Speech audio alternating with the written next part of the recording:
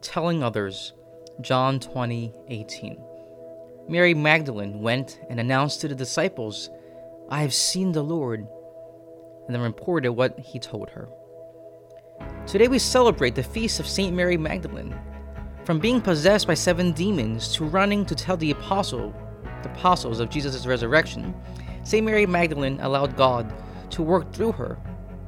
But before following Jesus, Mary Magdalene was possessed by several demons, and after being set free and having encountered Christ, she journeyed with him and the apostles. And having encountered Christ, Mary Magdalene's life was forever changed. The demons that once possessed her no longer had any control over her life. She lived in the freedom that comes from knowing Christ.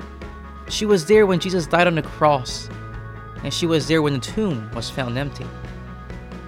After encountering the risen Lord, Mary Magdalene ran to tell the apostles, who were in the upper room locked away in fear of the great news. Mary became for the apostles the bearer of great news that casts out all their fears. Today, may we seek to encounter the Lord and ask Him to cast out the demons that hold us back from living fully and freely, so that like Mary Magdalene, we may run and tell others about the great love with which they are loved, serving as an instrument of God's grace.